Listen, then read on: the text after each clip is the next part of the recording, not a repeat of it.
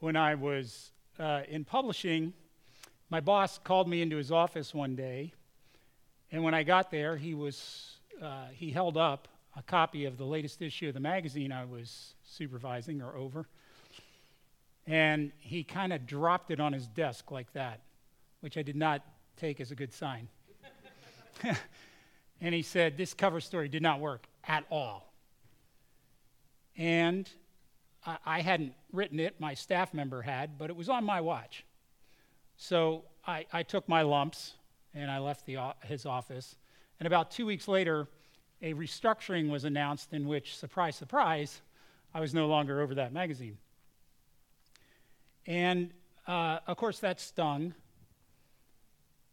But my boss made me face a hard truth about myself, which was this, and it took me a while to get to this, because initially I had a lot of things I wanted to say, thoughts of defending myself and explaining what the situation was, et cetera, et cetera. But the real truth was I didn't like the cover story much either.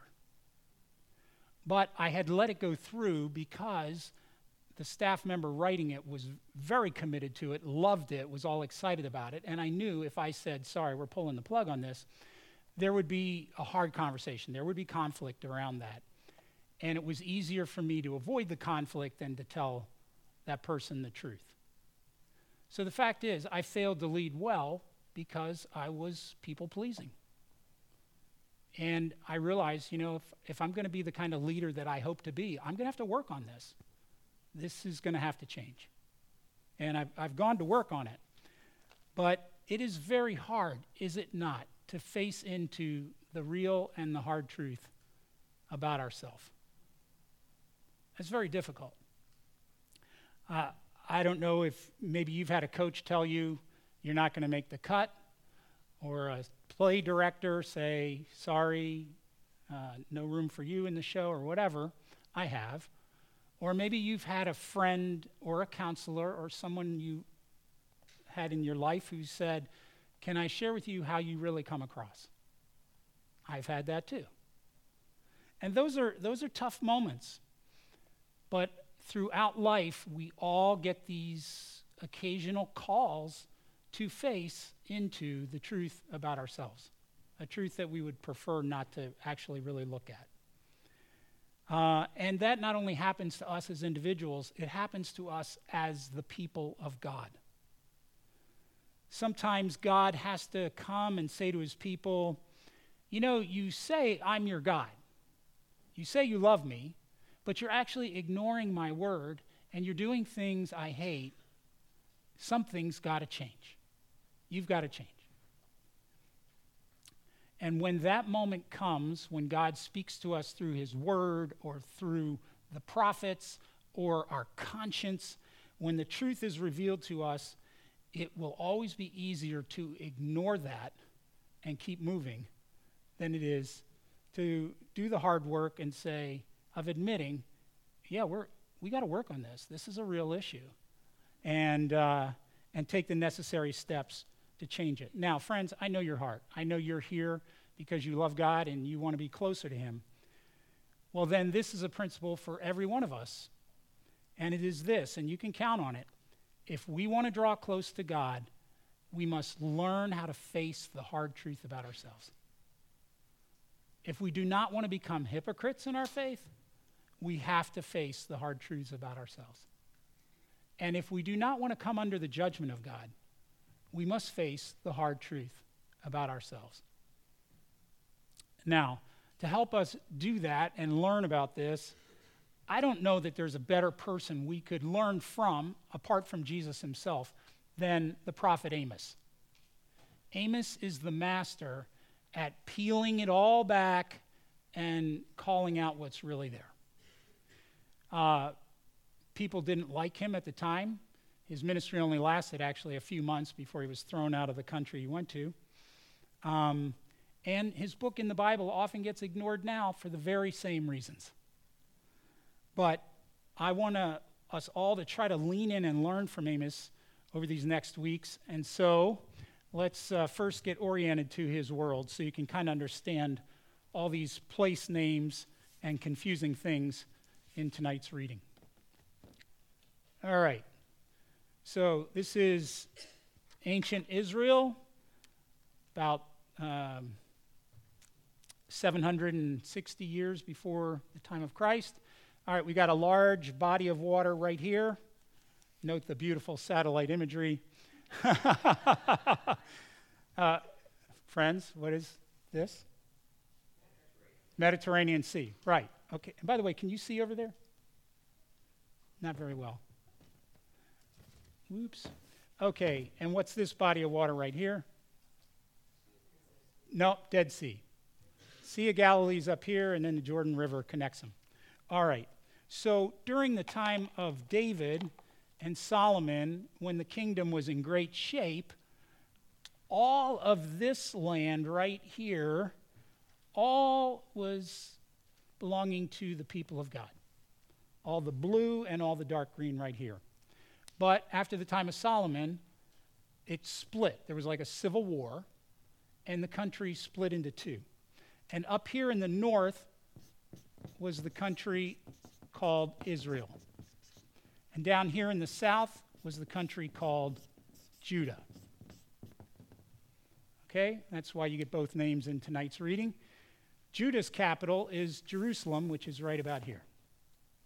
And Amos was born in a small town actually south of Jerusalem. And he was actually like a middle-class businessman. The word for him is not just like he was a shepherd. He was a manager of shepherds.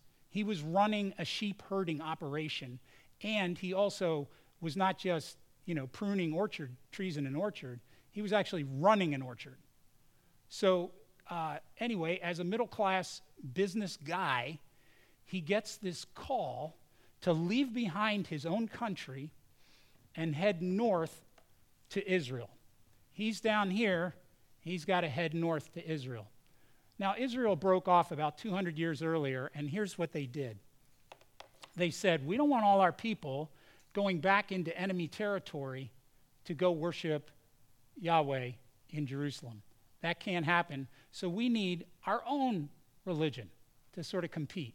So it was Yahweh plus. So they set up an altar up here at a place called Dan, and one down here at a place called Bethel. And right here in their capital city, Samaria, they set up a temple to Baal, the god of storms, and his image would be erected with he'd be clutching like lightning bolts. Okay, he's kind of like Zeus. And then there was Asherah, the female fertility god with her ample thighs. Okay, so he is called maybe as like one of the first missionaries in history to leave his country and go up here. And he's not going up there to like plant churches, work in seminaries. He's going up there to call these people to repent. He's like Jonah going to Nineveh. And he actually does it. So he leaves and goes up there. All right. Nothing more we need there. All right. Let's look into our text tonight. You might want to open up to Amos 1 and 2. All right, starting in chapter 1 and verse 3. Oh, you can see all these other blanks, which I'll fill in the name of soon, are countries. So there's like 8 countries all sort of pushed together, and they're constantly at war with one another. It's kind of like Europe before World War I or something like that. There's all these tensions out on the borders. So the first one he mentions is Damascus. So, and notice that every time he calls out a country, he says, for 3 sins of, even for 4, meaning I'm calling out this country not because they had a one-time lapse, but this is like a repeated pattern. This is something I see in this country a lot. So the first one is Damascus. This is what the Lord says. That for 3 sins of Damascus, which is up here, so I'll put a big D for Damascus, even for 4, I will not relent, because she threshed Gilead with sledges having iron teeth. Now, what does that mean? Gilead is this part of Israel on the east side of the Jordan River. And so Damascus came down here and invaded. But she didn't just do military invasion. It was like cruelty. It was overkill. It was unnecessary and merciless violence. And God is calling them out on that. He's saying, not okay. And so therefore, Hazael, who was the king, and his descendants were all in the house of Hazael, they're going to suffer. And there will be judgment coming upon them, which God says, I will not relent. I will send fire. That's his way of saying judgment is coming to you, Damascus. All right, next he moves on to Gaza. Gaza's down here, right along the Mediterranean. And maybe I do need that map once in a while. All right. For 3 sins of Gaza, even for 4, I will not relent, because she took captive whole communities and sold them to Edom. All right, what happened here is she would come over here and attack Judah or attack Israel right here on the edge. And she didn't just take POWs, which is always going to happen in wartime. There was nothing, a violation of either cultural or biblical law about taking some POWs. But what she would do is send armed thugs in to round up helpless villagers to make money and then sell them off to Edom, and Edom's right here. So Edom, you need some slaves? We know where we can find them, in our neighboring country, Israel. All right, so right now, as Amos is preaching, he's called out Damascus for attacking people in Israel, and he's called out Gaza for attacking people in Israel. So everybody he's listening to in the sermon is loving the sermon right now. They're like, yeah, get those guys, you know?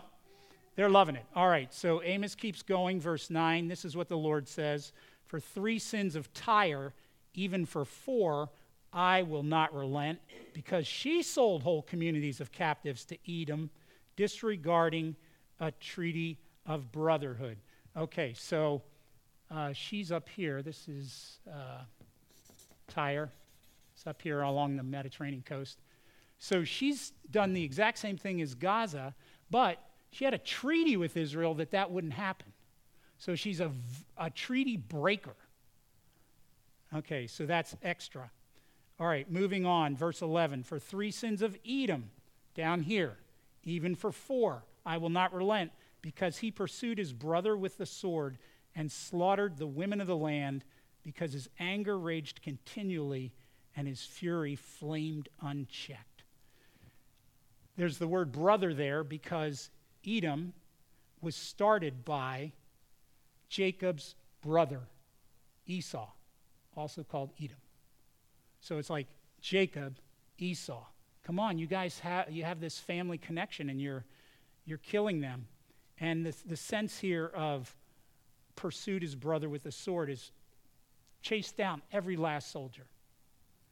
So, not to mention killed civilians. All right, we move on to Ammon, which is right out. Sorry, this should have been here. Ammon is here. All right, for 3 sins of Ammon, even for 4 I will not relent, because, and I'm sorry to have to read this, because he ripped open the pregnant women of Gilead in order to extend his borders. Now this is just brutality, savagery, and a war crime beyond all expression. All right, then moving on to Moab. For 3 sins of Moab, even for 4, Moab's here, I will not relent. And what was Moab's thing? He burned to ashes the bones of Edom's king. It's not enough to kill the person. Now that you've desecrated the body, is there nothing sacred to you? Do you have to really go that step? I found it interesting that in Wikipedia's discussion of the war crimes that were committed by some soldiers of our own army, tragically, and the CIA in Iraq, in the Abu Ghraib prison, some of you will remember that. Not only was there, physical abuse, sexual humiliation, torture. There was desecration of a person's body. God is saying, I see that, and that is not okay. I will bring fire on you for doing that. Okay, now at this point, 6 enemy nations have all been called to account. And if Amos had just stopped the sermon right here, everybody would have loved it. And it actually is very powerful. We could just pause here for a moment and say, what have we learned so far? Well, we know that God sees the actions of all people. These nations he's called out, they have no real history with the God of Yahweh, but he is the God of the nations. And he gave them a conscience. They know full well whether they would want that action done to themselves because they're both humans, created in the image of God. And so he sides with those who have suffered, with those who are most vulnerable, with those who have been violated and violenced. And God is good, so he will not tolerate that. He will bring judgment. His judgment is certain. But then Amos turns and he casts the spotlight on his own people back in Judah.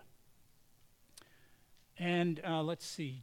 So that's verses 4 and 5 of chapter 2. For 3 sins of Judah, even for 4 I will not relent, because they've rejected the law of the Lord, have not kept his decrees, because they've been led astray by false gods, the gods their ancestors followed. Now, when I first read this, I was taken aback. I thought, Lord, are you really equating disobedience to your law or idolatry to war crimes? But then, as I pondered that, I realized what happens when there's brutality in war. The most vulnerable suffer. And what happens when we disobey God's law, which is so clear? Take care of the widow, take care of the poor, take care of the orphan, take care of the immigrant. People suffer. Once again, it's always the most vulnerable suffering the most against themselves. It's the same thing, maybe not as severe, but it's the same thing. And what makes it severe in God's eyes and troubling and something he calls out is like, hey, you didn't just have your conscience. You had the revelation from my mouth on Sinai. You had the very words from me given to you and entrusted to you. I've sent you teachers. I've sent you prophets. You had everything. And did you do it? You know, today we might ask similar things like, how well do we take care of the poor, the immigrant, and so on? According to nonprofit Source, which is the name of an organization that tracks these things, U.S. Christians give 2.3% of their income to charitable causes. I wonder how much more the poor would be helped if we did better than 2.3.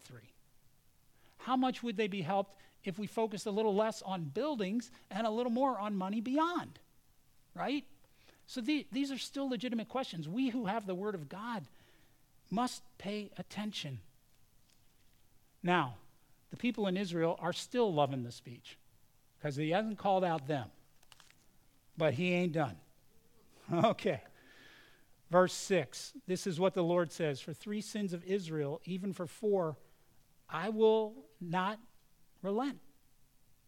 They sell the innocent for silver and the needy for a pair of sandals. They trample on the heads of the poor as on the dust of the ground and deny justice to the oppressed. I began studying what were some of the practices here, and basically it was ruthless loans.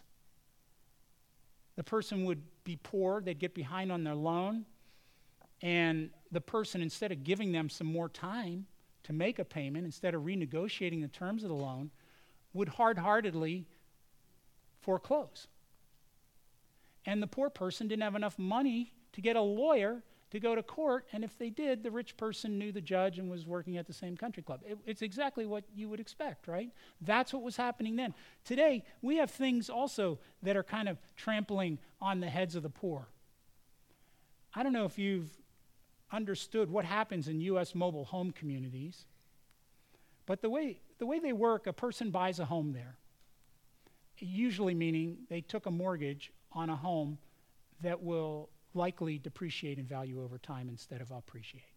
Okay. So they're already under the hard side of this. Okay. But they don't own the land. So they have to pay lot fees every month to the owner of the land, the landlord. Well, the way it works is the lot fee goes, and I talked to somebody who actually helps pay for these and understands how it works. They go up every single year. Well, you already didn't have a ton of money. So either in 1 year or 10 years, you can no longer afford the lot fees on your land. Well, what are you going to do? They need something to collect on the back due lot fees, and you can't afford to move your home, because it takes thousands of dollars to move it. If you had the thousands of dollars, you wouldn't be behind on the lot fees. So you're either forced to sell to them usually, and then they sell it to somebody else and start the process all over. Or there are certain jurisdictions where it can actually be seized, your home. In fact, owning mobile home parks is so lucrative that a lot of the mom and pops who own them have been bought out by conglomerates who see the money potential there. Now, what would a prophet like Amos say?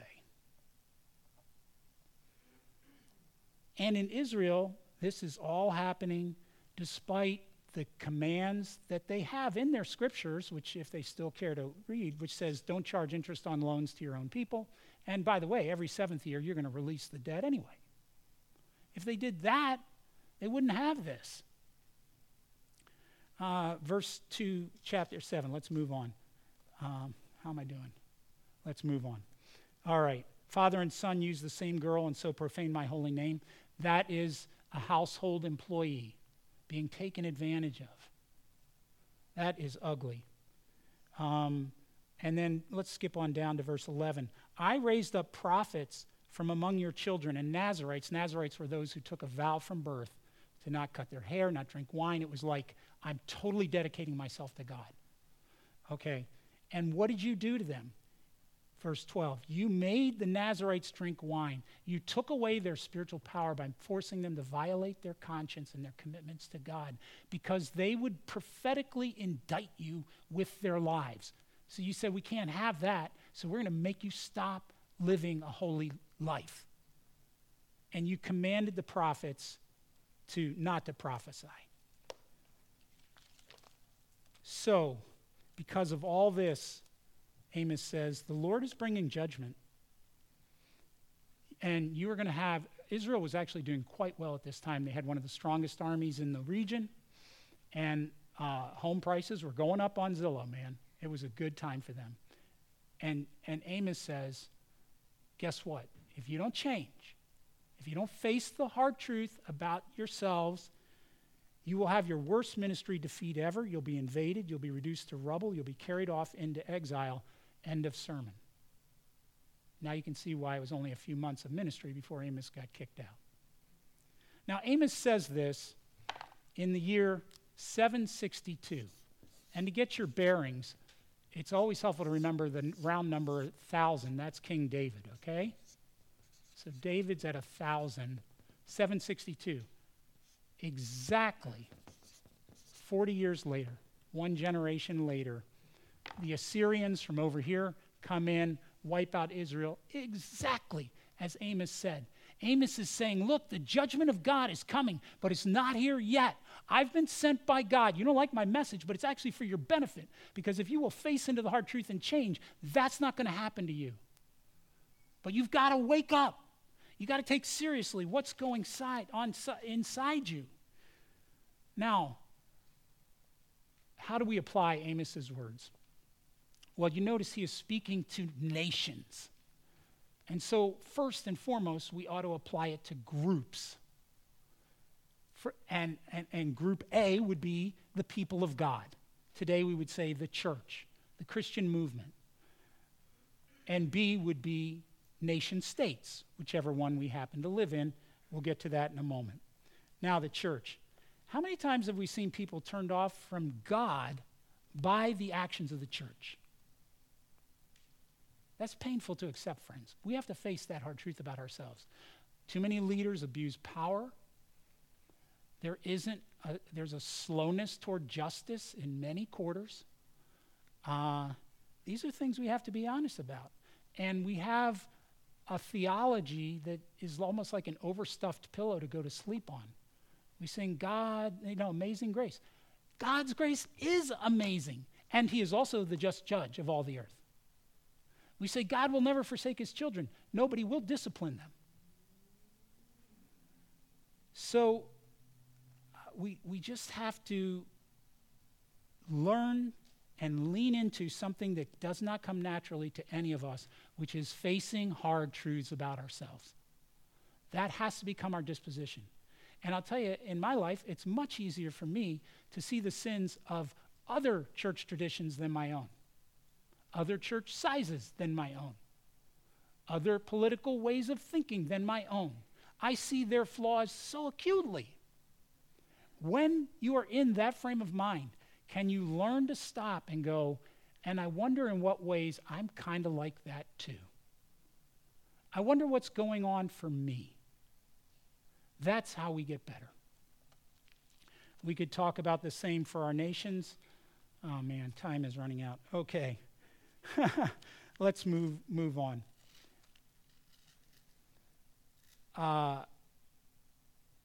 God speaks to his people. He does it through your conscience. He does it through the Bible. He does it through other people who say the truth, and at first you bristle, and then you realize, you know what, they're right. And we need those people, friends. If we want to stay close to God, we must learn how to face hard truths about ourselves. If we want to not become hypocritical, we have to learn how to face hard truths about ourselves. And if we want to avoid the judgment of God, we must do what Amos helps us do and face hard truths about ourselves. Amen.